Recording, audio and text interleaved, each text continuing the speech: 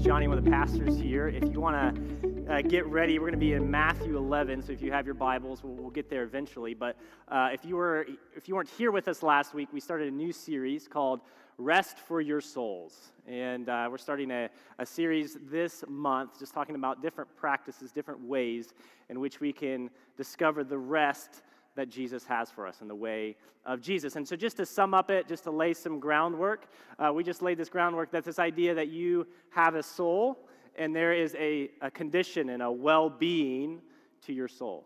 And so we are going to talk about how do we have rest and wholeness and well-being to our soul. And so before I start preaching, I'm going to read this scripture, and it's going to kind of guide our prayer. It's going to guide our series, and it's going to guide our teaching this morning. It comes out of Jeremiah 6, verse 16, and it says this. It says, "This is what the Lord says. He says, stand at the crossroads and look. Ask for the ancient paths. Ask where the good way is, and walk in it. And you will find rest for your souls." So Jesus, we come to you in a crossroads moment, often with the new year. It's an opportunity that we often stand and we reflect, and we can just see just all the different possibilities and all the different ways that are ahead of us in this year of 2023. And we specifically ask, would you show us the good way?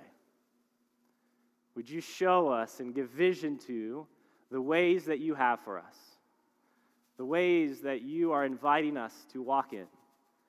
And may God, it may not just stay at asking, and may we have the courage to actually walk in obedience on those paths you're inviting us into. That we would say yes to all that you have for us. That we would just grow in a deep trust with you, that we would take those steps in order to walk those ways. And then finally, as we walk those ways, we would have rest for our souls that you promise. And so my prayer is that we would experience this, that this would guide us for the year ahead. And God, I just pray just a special anointing on this message, because I feel like this is something to project and launch us in all the different things you're inviting us into. May we encounter your presence in your kingdom this morning. We love you. We thank you. In Jesus' name, amen. So I'm going to start off with a story. This happened about 3 to 4 years ago. I remember my wife got a phone call from her sister. And her sister was a little frantic on the other end because what had happened is, I think earlier that year, she got a Roomba as a gift. And her dog decided to leave a present right before the Roomba started making its rounds, all right? And let's just say the present was a little on the softer side, and it decided to, the Roomba was very generous, and, that little present needed a ride, and so it decided to give it a ride all throughout the house, and what was meant to be something of a convenience to clean all the carpet turned into a little bit of a nightmare, where that present was all around the house. And now you're like, should I get a Roomba or not, right? Those are like, or a dog. There's other ways. But there's these things, right? This Roomba technology, if you think about it, it has this power to come into our house on its own, to clean our house. And I just want you to imagine for a moment, just in a hypothetical situation, like you got to have a conversation with maybe your great-great-grandmother. And you got to tell her, like, how you spend your time, right? So hopefully many of you never met your great-great-grandmother.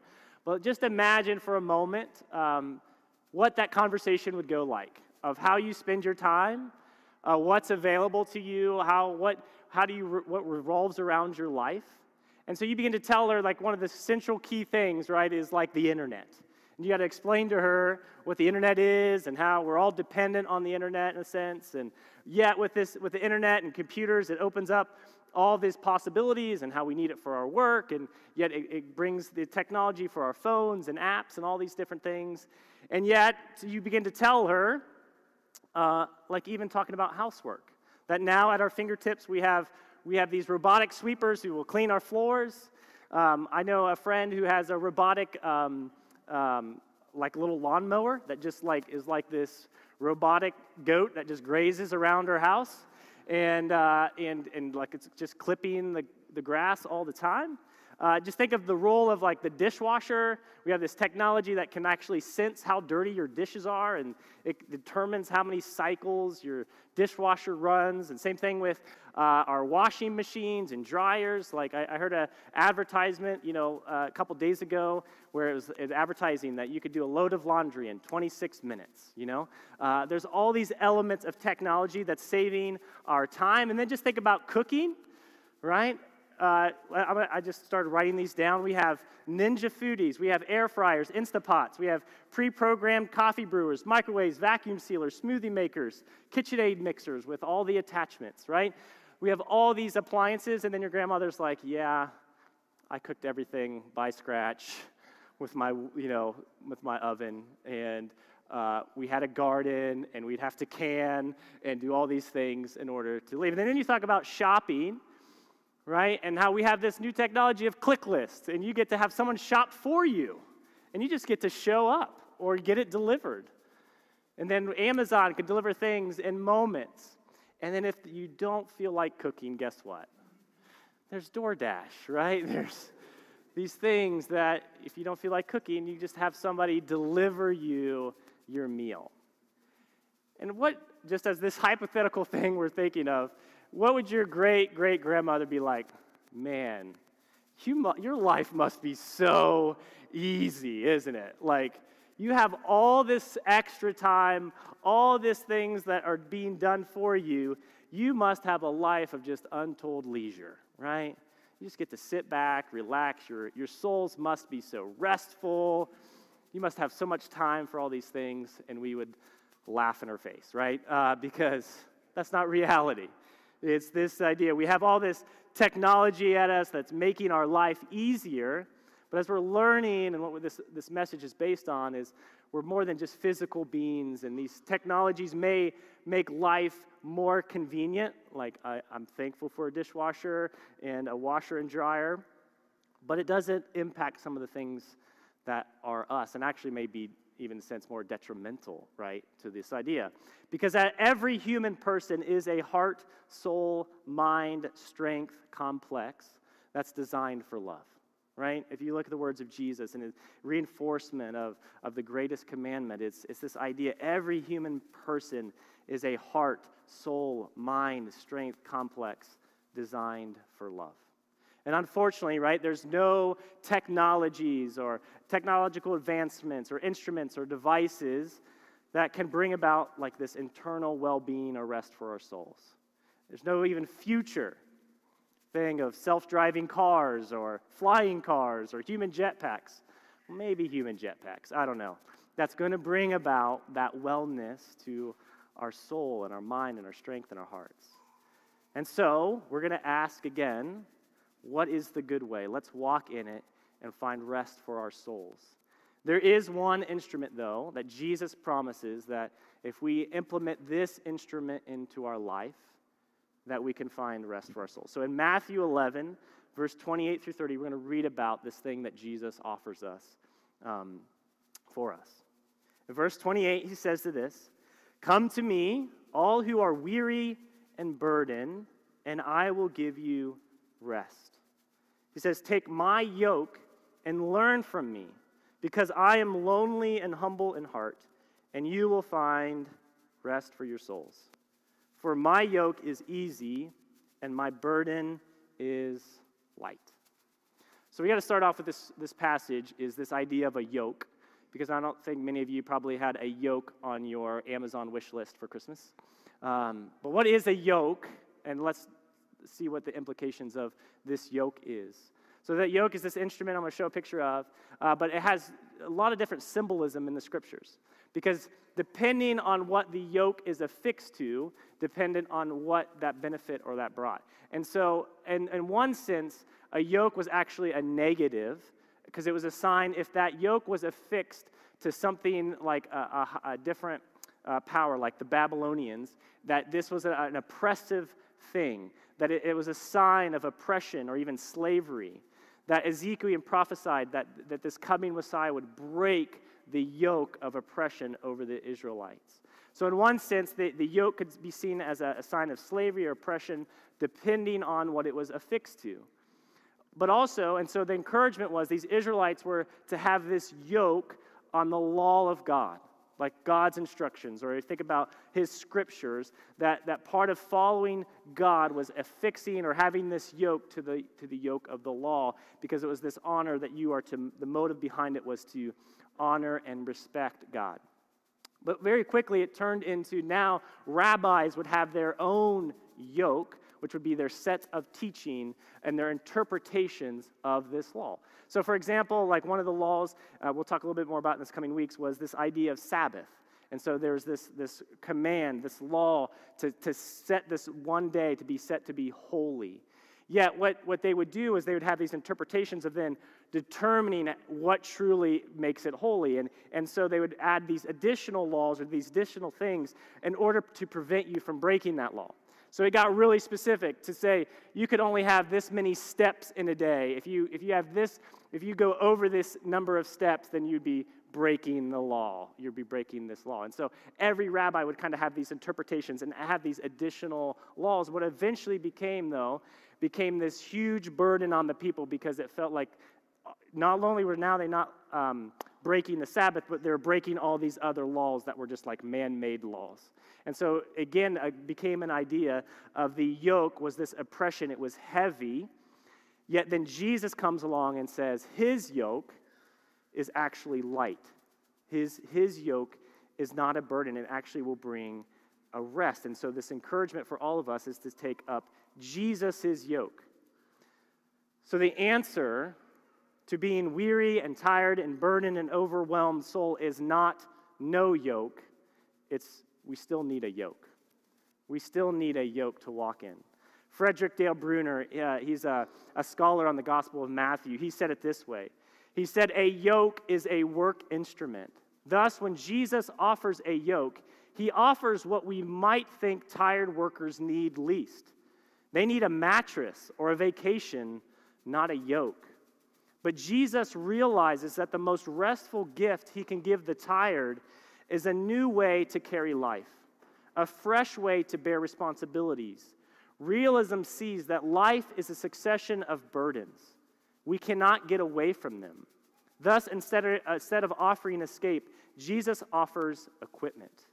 Jesus means that obedience to his yoke, his teaching, which includes the Sermon on the Mount, will develop in us a balance and a way of carrying life that will give more rest than the way we have been living. Here's the idea. We need a yoke.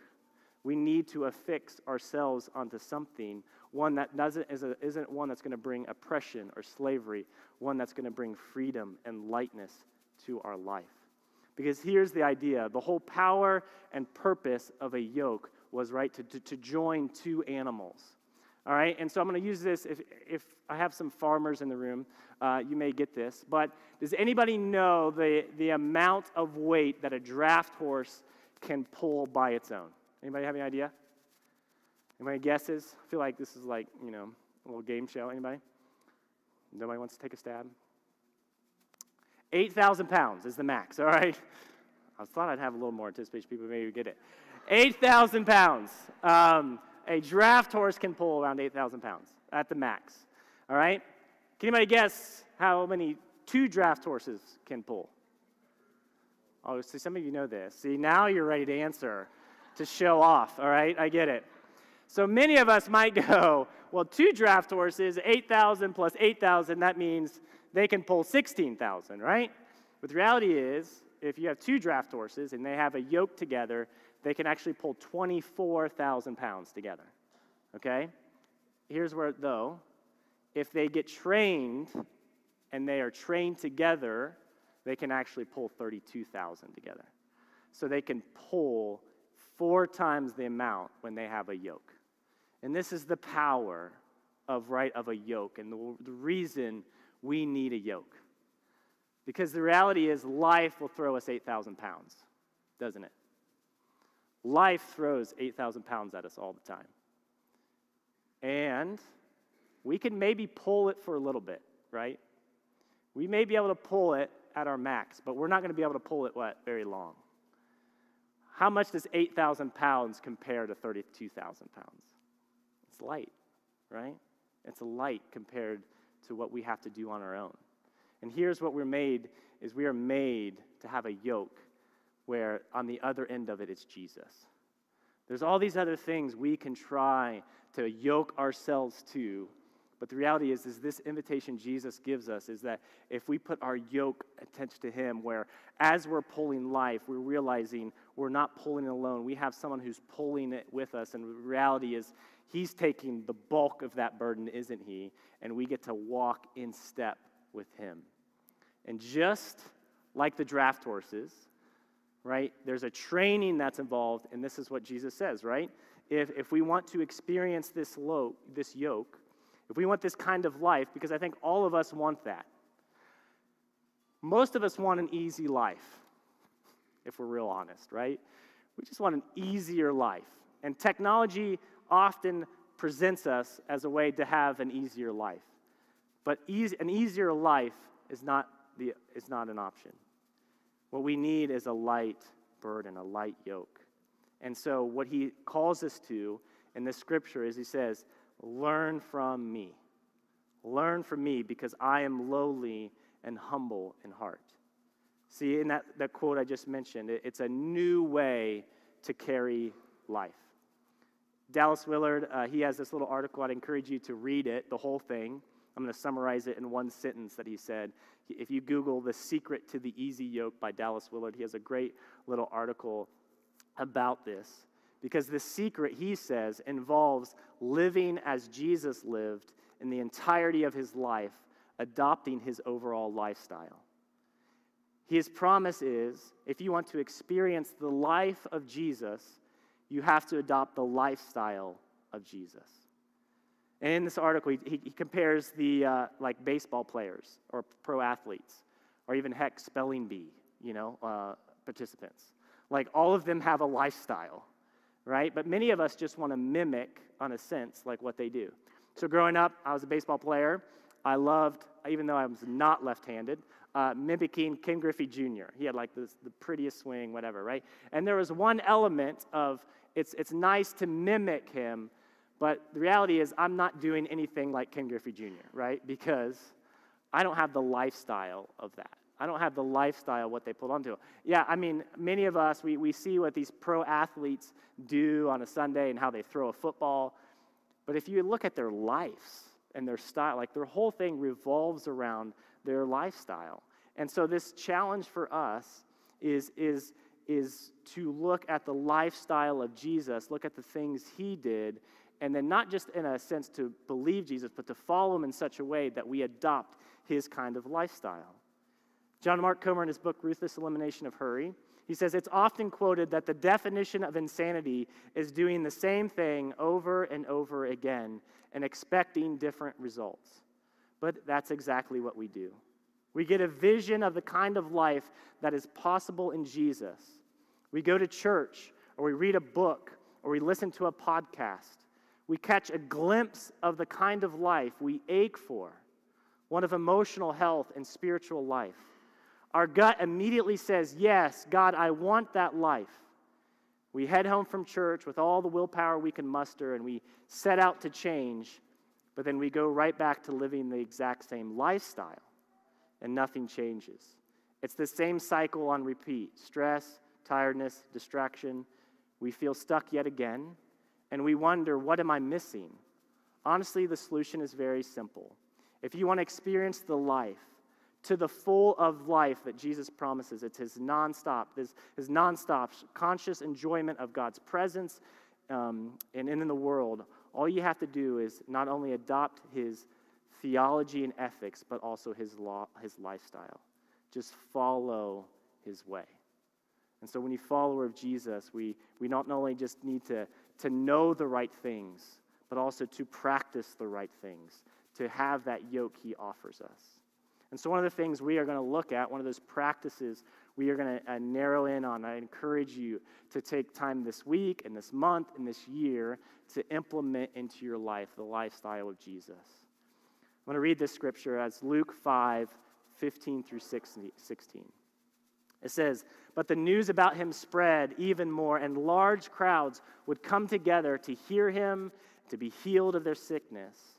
Yet he often withdrew to deserted places and prayed." One of the things we're going to look at the lifestyle of Jesus, one of the things we're going to challenge each of us to implement for the rest of our souls is the practice of withdrawing, the need to withdraw from the busyness of life, the need to step away, to turn this thing off, to get away from certain things, because at a deep sense, we were made to withdraw. Because, and not just to withdraw to zone out, but also with the intention of engaging and connecting with God. So right before I got this job, I had to go through a psychological analysis with my wife to make sure I'm not too crazy to get this job. Barely passed, all right? You're in good hands, all right? But one of the things at the end is this psychologist who they do these studies and help churches with a lot of different things. But even in a practical level, he said with having 3 young kids and being a senior pastor, there's a lot of stress. He said, think of this like a prescription of doctor's orders. Is you and your wife need at least 3 times a year need to go away for 2 nights. And it's like, that's the best prescription any doctor has ever given me, right? But what was he trying to communicate? His reality is, even in a marriage relationship, because you need that time to withdraw, to connect, to have intimacy, because that relationship needs time to get away from distraction and demands. When kids are like crying at you, like wanting all these different things, it's really hard to connect with your spouse. It's really hard to have uninterrupted conversations. And so what he was saying is, for your well-being of your soul and the well-being of your relationship, you need to get away. You need to get away.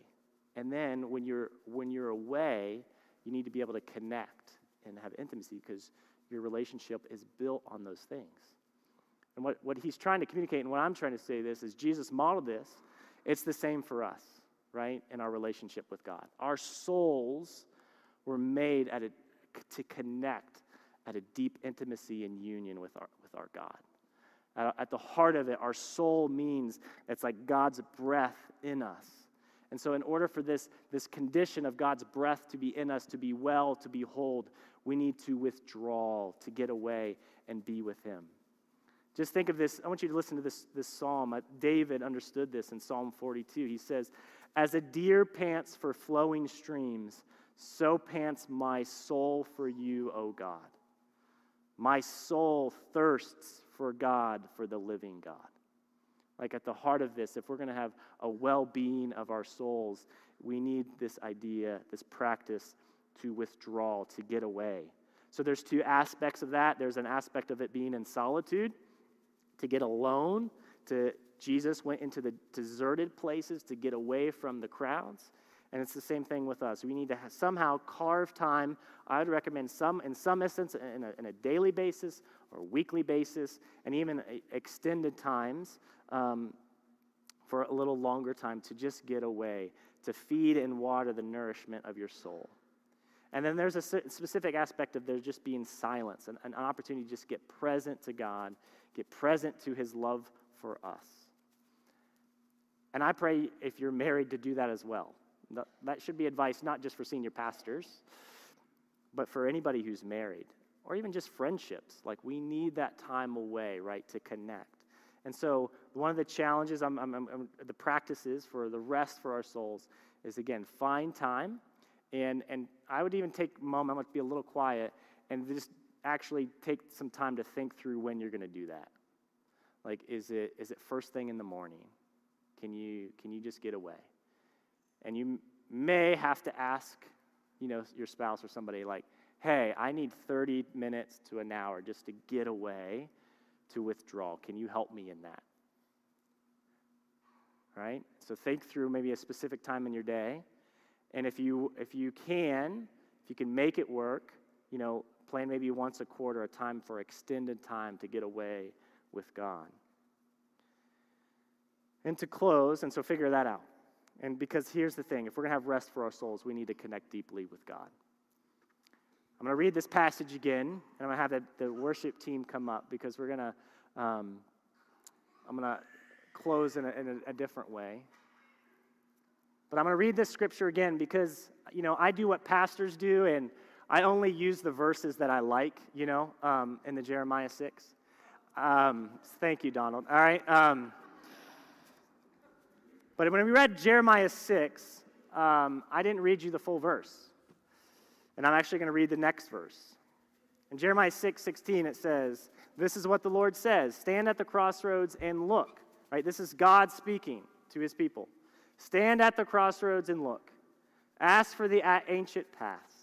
Ask where the good way is and walk in it, and you will find rest for your souls. But you said, talking to the people, we will not walk in it.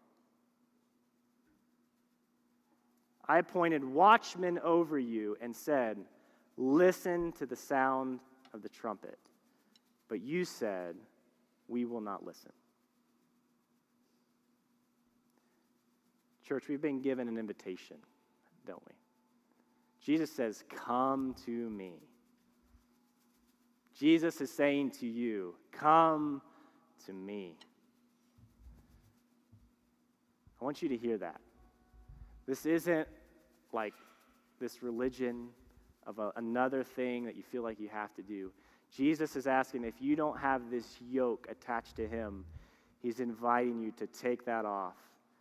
Come to me. This is this invitation. This is the good way. And my hope is we wouldn't say, we will not walk in it. I hope that's not our response. I hope our response isn't, we will not listen. I hope and pray that our response is, we will walk in it.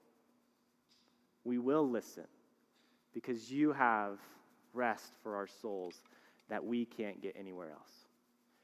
And friends, I feel like for the challenge for us culturally, I know there's lots of different types of evangelism and different things, but what if the rest of our souls, the well-being of our souls, is the light that gets to shine in this dark world? That people see this new way of carrying life, and they go, I want that yoke. I want that yoke that you're attached to. And you get to say, it's not me. I'm just a small little pony attached to the draft horse of Jesus, and he's pulling the load. I want you to stand and worship with me as we close.